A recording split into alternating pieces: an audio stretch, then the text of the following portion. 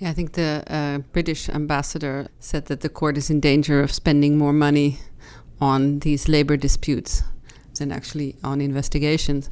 He's not wrong. Justice plays an important role. I consider this tribunal false tribunal and indictments false indictments. Such abhorrent crimes must not go unpunished. Proceedings will be long and complex. All rise. Hello, it's Janet. And it's Stephanie. Welcome to Asymmetrical Haircuts, your different view on international justice. And what are we going to do today? We're going to talk to the Canadian ambassador to the Netherlands, Sabine Nolke. Good afternoon. Hi, Sabine. And what are we going to... Hey, she's right in the room, so this is a bit awkward, but what are we going to talk to her about? Well, she's on a committee to select the new ICC prosecutor, so I, for one, am dying to know what is going on there, but she's on a lot of other interesting committees where she has to talk about chemical weapons, war crimes, ICC funding. So all these things we're going to try and coax some interesting answers out of her. Okay, so we'll say hello formally now, Sabine. Hello. Good afternoon. Pleasure to be here. Lovely to see you. You've been in The Hague 4 years, is that right? Or longer? No, almost exactly 4 years, and I'm about to leave. I have 3 weeks left in my mandate.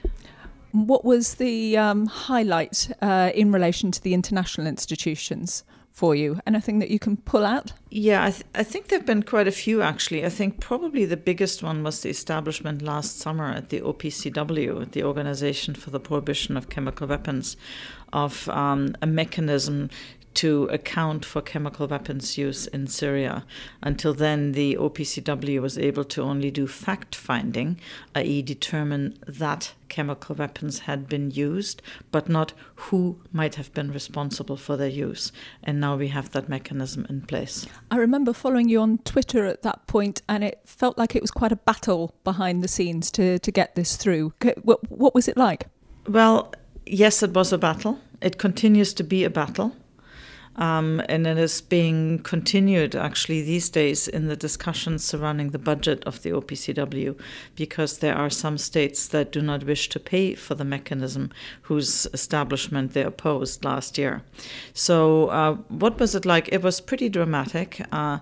Our colleagues, particularly the Russian Federation, on the other side of the establishment idea, we're very intent on ensuring that this doesn't happen, that the special conference of states parties that we had called not succeed.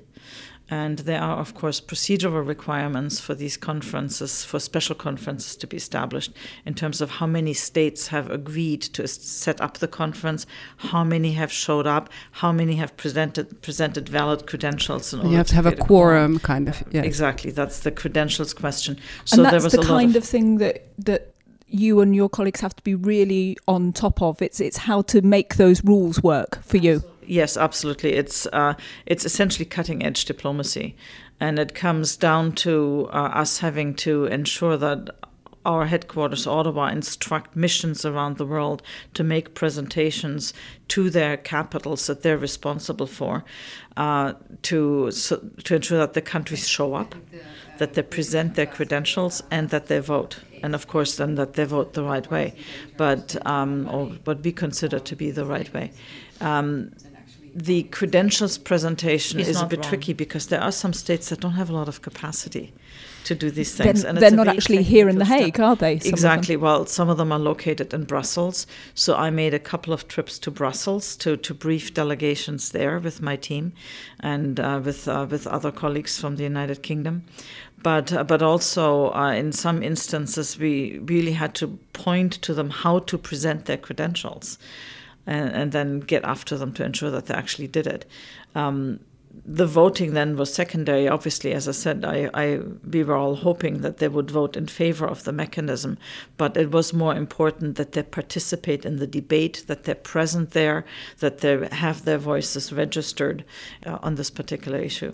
Would you compare that to anything you've had to be involved with at the ICC? I mean, what it reminds me of, I'm sure it does for you too, Stephanie, is the Assembly of States Parties, the annual ruling meeting where you have all of the states represented, and I'm sure behind the scenes there are all kinds of discussions and deals going on. Yeah, I mean, you get that at every diplomatic conference. Assembly of States parties, they tend to, for the ICC and for the OPCW and other treaty bodies, they tend to be the forum where changes are made, where interpretations are registered, which then, of course, if an assembly pronounces on a particular treaty interpretation, that then becomes part of the interpretative rules. So they are legislative bodies, essentially. And then, of course, also political bodies, but they're also fora where civil society can make its voice heard, trying to push the implementation of the treaty in a particular direction, or trying to set new norms, trying to establish perhaps amendments to the treaty to broaden its application, or sometimes simply making the voices of victims heard. At the ASP for the International Criminal Court, we see that a fair bit. We have victims fora. It's also a place where some states come and show the advances that they've made in implementing the Rome Statute. For example, I had a fascinating discussion that we co-sponsored with the Gambia. As you know, the Gambia has changed its government, and the new government is intent on creating accountability for crimes committed by the previous one, including the Truth Commission that they have going. Exactly. So we were talking about what the international community can do to assist the Gambia, so it doesn't have to go to the ICC. Because, of course, complementarity of application is one of the guiding principles of the Rome Statute. And ideally, the ICC would be out of business if states had the capacity and the political will to do their own accountability processes. And the Gambia is heading in that direction. And so we want to support them in that. That's the famous quote of Moreno Ocampo, that if they did a really good job, the ICC wouldn't be necessary at all because everybody would do it by themselves. I always regard that as a bit of bit of lip service being paid to that. But you would suggest, Sabine, that states really do want to see it that way? Yes, absolutely. I would certainly agree with that. I mean, you will recall a couple of years ago, there was a great debate about the ICC quote, only, unquote, taking African cases, and therefore it's an instrument of the West against Africa and, holdover from colonial times and all that. Now, the fact, of course, is that the ICC, yes, it does have a majority of African cases, but all but 2 of those were referred by the states themselves. And they were referred because these states lacked the capacity to have such complex and politically sensitive trials on their own territory. So that's, of course, ideally, we develop criminal justice systems in those countries so that they have that capability and that they develop the political will, which of course is all an incidence of democracy. So yes, it's very much a goal, I think, and you see it in the SDG number 16, the Sustainable Development Goals number 16 on accountability and justice. Justice and institutions to support justice. Absolutely, it's part of that. So the ICC really is a court of last resort, not a court of convenience. And I think that's a really important principle. You mentioned one of the big critiques, the big sort of wave of criticism of the ICC over the last few years, but more recently, let's say one of the criticisms of the ICC has been over money, and Canada's been central to the business of budget, setting the ICC's budget, calling, as far as I understand, for a lot of restraint in increases. Why? Aren't you really hamstringing the organisation? No, I don't think we are. I mean, we wear 2 hats here. We wear the overarching foreign policy hat, and ensuring that accountability becomes a guiding principle of the rules-based international order. At the same time, we as Canada are also responsible for our own taxpayers. And yes, we do get the question. You have a court here that uses, I can't remember what the actual figure is. I think it's $150 million a year. And they have how many convictions to show for that? So my taxpayers ask those hard questions. there are answers for that. I mean, these investigations are complex and complicated, especially when states don't cooperate with investigations. But at the same time, there are efficiencies. And there sometimes seems to be a bit of an understanding or an assumption that an international criminal case must be expensive. And then that becomes a self-fulfilling prophecy. And we believe that there are efficiencies that can be gained. We regularly make recommendations to that effect in the context of budget negotiations. We do try to hold the court to, we have the zero nominal growth principle. In other words, try and function within the envelope that you've given. But we look at it very reasonably as well. So if the court can justify additional expenditures, then we are open to that within reason. But we don't want to just assume that everything can be resolved by throwing money at it, when really a more efficient operation could do the job as well, if not better. And then very practical, because I'm kind of, where do you see those efficiencies? Well, you may be aware that there are discussions currently underway, guided by the President of the Assembly of States Parties, on potential reforms to the court. And efficiency is a big one in there. There are a number of areas, for example, preliminary investigations or preliminary examinations. I have lost track of the number. I think there are 14 currently underway. And some, Colombia, has been ongoing for 14 years. Isn't that considered a success by the ICC, though, in the sense that, as you were saying, Colombia is one of those countries that now has its own institutions, as some people at the ICC would argue, because they've put the pressure on via the preliminary examination system. Fair enough, but then why is the preliminary examination still going on if there are processes happening in Colombia? Is this something that somebody should be devoting time to that could be otherwise spent in another examination? For example, the one on Venezuela that's been ongoing for about a year now. So it's a question of directing priorities, as opposed to taking necessarily a scattergun approach. So that's one. Another one is, how often do you need to bring people to the court when you can have video conferences, for example? I mean, that's a very mundane, practical one. Principles of case management. So the cases aren't very efficiently run sometimes. You have long periods where nothing happens. At the same time, and so you have some sections of the Office of the Prosecutor who are overworked. And then you have others that are sitting practically idle. So we think that redistribution of workloads in accordance with priorities could be usefully done. So there are many different areas, I think, where efficiencies could be gained. And of course, when states mention that, one of the first things we hear in response is, yes, but prosecutorial independence. Exactly. Yes, but judicial independence. Micromanager? No, I don't think we're trying to micromanage.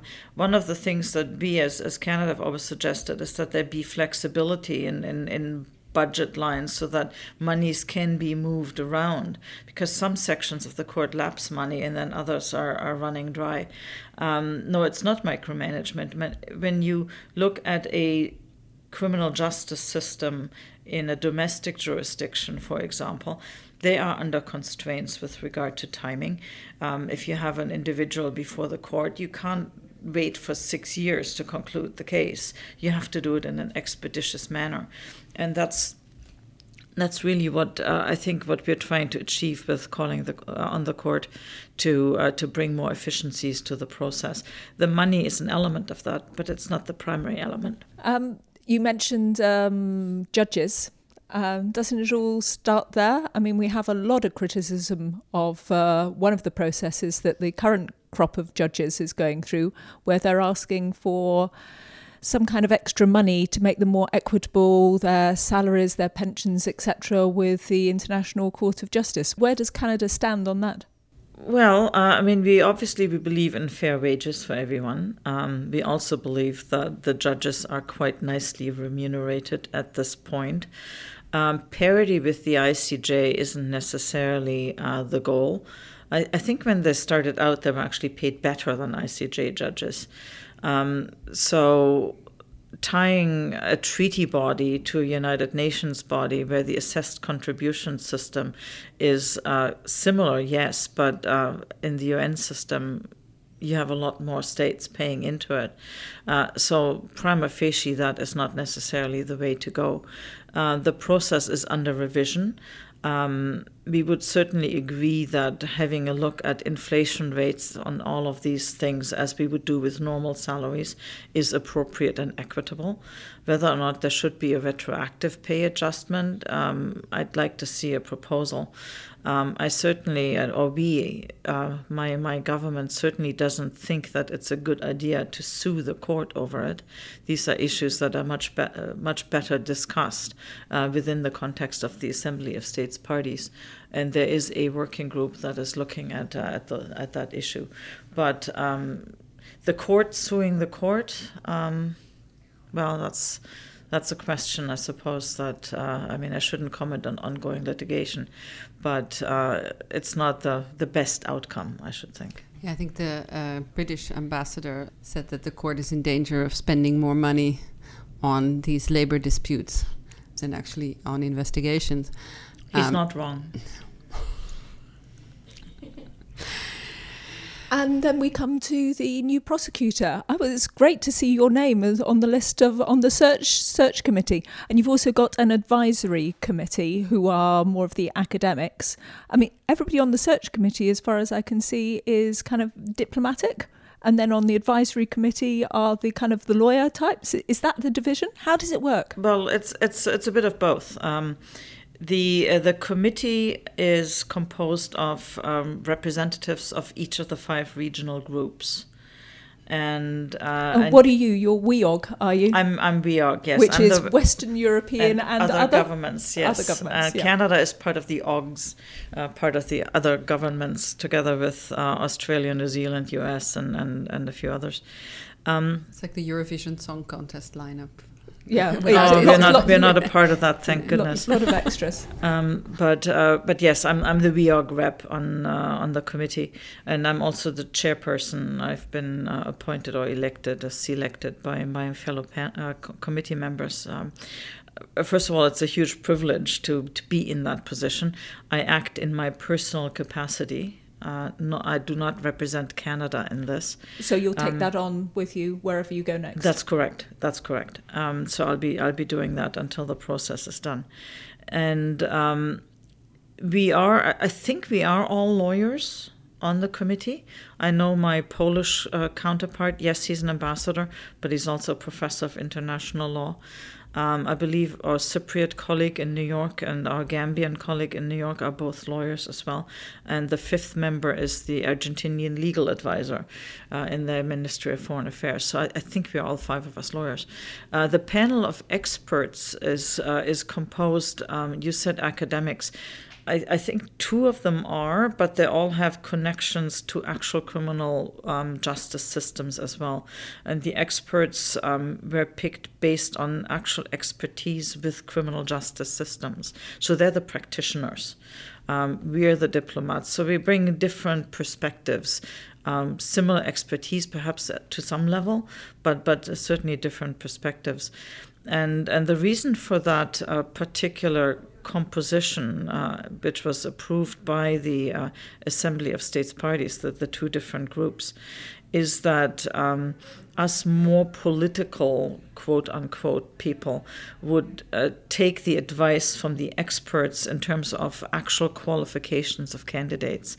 You know, has this person demonstrated the ability to handle complex legal cases? Has that person, based on their career, been exposed to different levels of criminal justice?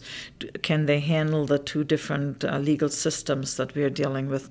So they provide us with the expert advice, but then we make the necessary decisions in terms of who goes on the short list, who gets interviewed, whose name gets transmitted to the states. So how does it work? Do people kind of put themselves out there, or do you search for people? I've seen seen Yeah, it you've seen the advertised. advertisements. Yeah. I mean, I know they have to advertise, Is but it? my question is, What's reality? yes. The reality is really it's a bit of both. I mean, prima facie, it's an application on the ICC website that is open to everybody on the planet.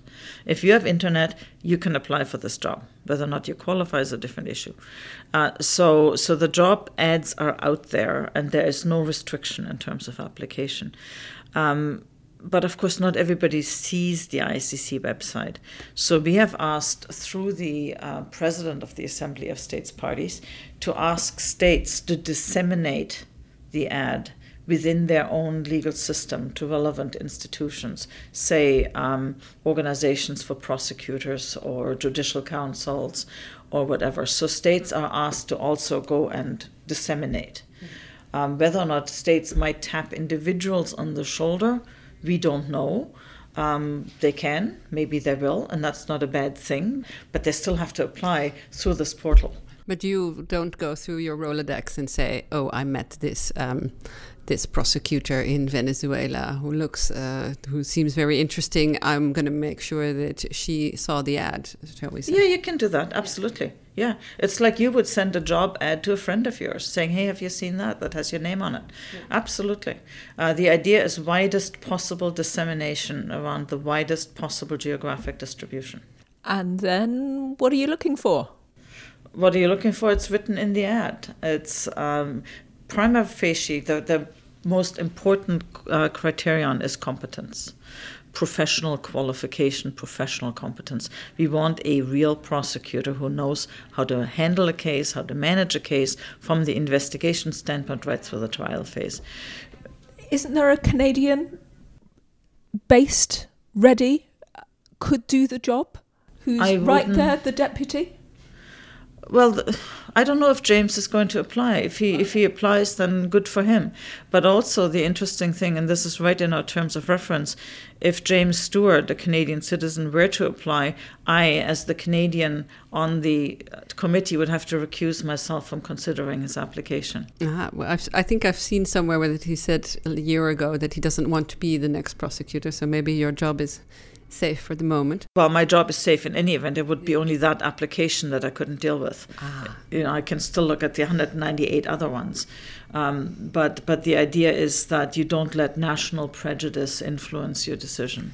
But, well, picking up on that national prejudice, I mean, there's obviously, you have to look at the qualifications, you have to look at if a person can do this job, but there's also the picture it sends or the image it sends. And of course, with Fatou Bensouda, that sends a very kind of good image for the ICC, which is being attacked for being imperialist and maybe anti-African. You have an African woman running the prosecution. Not that we're suggesting that she's just there symbolically, but she has all the experience as well, but it does help. In that sense, it's in a way, I would say that it's hard to find a replacement that not only has the same competences, but also helps the court dispel certain myths about it. If you end up with another kind of... if you end up with another white male, then another middle-aged white male, from the Weog region. Yes. Well, we haven't had a white male from the Weog region be the prosecutor yet, so I would kind of argue with that one. But we've had a Latin, we've had an African, no white males. So actually, it's maybe time for a white male. Maybe it is. But no, frankly, all joking aside, we are looking for competence first. Yes. If a person does not have the necessary qualifications, and that includes sensitivity to the political environment, obviously. I mean, a prosecutor must be aware must have the 360 view of how the court is being regarded. But we're not looking at color of skin, we're not looking at gender. We are looking at all of these things, but only in the broader context. We're not going to be dismissing any candidacy for optical reasons. And ultimately, the selection of the prosecutor falls to the state's parties. We, as the committee, will be putting forward a number of candidates. We haven't settled the number yet because we don't know how many really top people we might emerge from the process. we will be submitting a short list of names, and then it's up to states parties to nominate the people, the individuals, for election. So if nobody gets picked up out of that pool, yeah, then, so they don't need to pick up from the short. I mean, it's expected, and they've done it. Ideally, maybe in they the past. would, because otherwise, why did we do all the things that we're going to be doing over the next 8 months? But no, under the Rome Statute, they're not. It says states shall nominate, and this process is something that the Assembly created this year to help states to come up with the best possible candidates. Exactly. So we're the filter, and we're hoping that states will use the filter. But then the political considerations that you mentioned might enter into it when the president of the Assembly tries to get consensus around one candidate, for example. So that's when some of these intangibles come into it. But we as the committee, we are not looking for the optics, we're not looking for the politics, we're looking for competence and quality and qualifications. So we have these asymmetrical haircuts questions, which we ask the same 3 questions of all of our guests. And how much is a pint of milk? No, that would be good. How much is a hamburger? No. What do people always get wrong about your job? Oh, good Lord. I think the first question that the first thing that they tend to assume is that I'm a politician. And I'm not. I'm a civil servant. I'm an international lawyer by training and practice. I've worked in government for the last 28 years, but I'm not a politician. I'm apolitical. And I think one of the reasons they get that wrong is because the diplomatic appointment processes in the United States are given such prominence. And everybody assumes that, I've been confirmed by Parliament, or I've been picked for my political connections. I'm not. I'm politically neutral. And we've just had the summer, so let's hope this is a good question. Have you been reading anything recently? Have you seen anything recently that you'd like to recommend to the audience? My reading tends to be very ad hoc. I think I haven't cracked a book, a real thick, complete book for probably about 8 months. I read articles. I read The Economist. I read The New Yorker. So I think my advice would be broaden your reading. I mean, I read The Atlantic, which is a conservative magazine, but I read the liberal magazines as well. So I'm trying to get different perspectives. And quite frankly, the things that are happening on our planet in this day and age, you want to get as many perspectives as possible to try and sift out the truth from all the BS that's often thrown at you, particularly on social media. So I read magazines and paper articles and things like that. But in those articles or magazine things, is there anything that you've read recently that made you kind of sit up and go, oh, I hadn't looked at it that way. This is a really... Or a particular writer that you've come across? I like David Frum, who writes for The Atlantic, and which is really weird because a number of years ago I would not ever have thought that I would like what he writes for some of the things that he did in previous political circumstances. So that was a bit of an eye-opener, that somebody with whom I disagreed almost 100%, that I could agree with what he's writing now. So I think the big eye-opener is that people can change, people's perspectives is much broader, and that you should never ever dismiss somebody's views just because you think they come from a certain place. And our final question is always, what should we have asked you that we didn't? What should you have asked me? Perhaps a little bit more about the OPCW, because that is an institution that is currently under threat for political reasons. What do you mean? Going back to last summer, but also before that, because the organization has been finding chemical weapons use in Syria, and those findings have been unpopular in certain quarters, particularly our Russian friends, but also other states and some civil society actors have been attacking the messenger, questioning the organization's integrity and its legitimacy. They can't argue with the findings, so they're arguing with who's finding it. So as a result, that organization, I think, is under direct attack. Physically, you will have read in the newspapers about the attempt to infiltrate its cyber operations last year. The attempts to undermine its operations through withholding of budgetary contributions. Political attacks happen on a daily basis. So it's a very important part of the rules-based international order, and I've described it as the front of a new Cold War. In the United Nations, the Russian Federation holds a veto in the Security Council. They don't have that veto at the OPCW, and as a result, you can see certain tactics at play, disinformation campaigns happening right on the property of the OPCW itself, trying to undermine the legitimacy and the correctness of its findings and its work, and so that's I think something that that civil society should keep a really close eye on. So you're calling for more understanding, more attention to be paid. I'm calling more attention. I'm calling for more engagement. It's been regarded for a very long time as a purely technical organization. Whereas what it does, it carries on its shoulder a strong political commitment, and that's the eradication of chemical weapons. And that political commitment is now being questioned. In fact, the organization is being accused of having been politicized from some quarters because it makes these findings against Syria. Well, it's not been politicized. It's fulfilling its mandate that was given to it by the international community. But isn't it that any institution that actually ends up with teeth, whether it's the OPCW, whether it's the ICC, if they end up with teeth, this is what's going to happen. They're going to be attacked or pulled down by people who disagree with the way that they operate. You're absolutely correct. And we don't like it.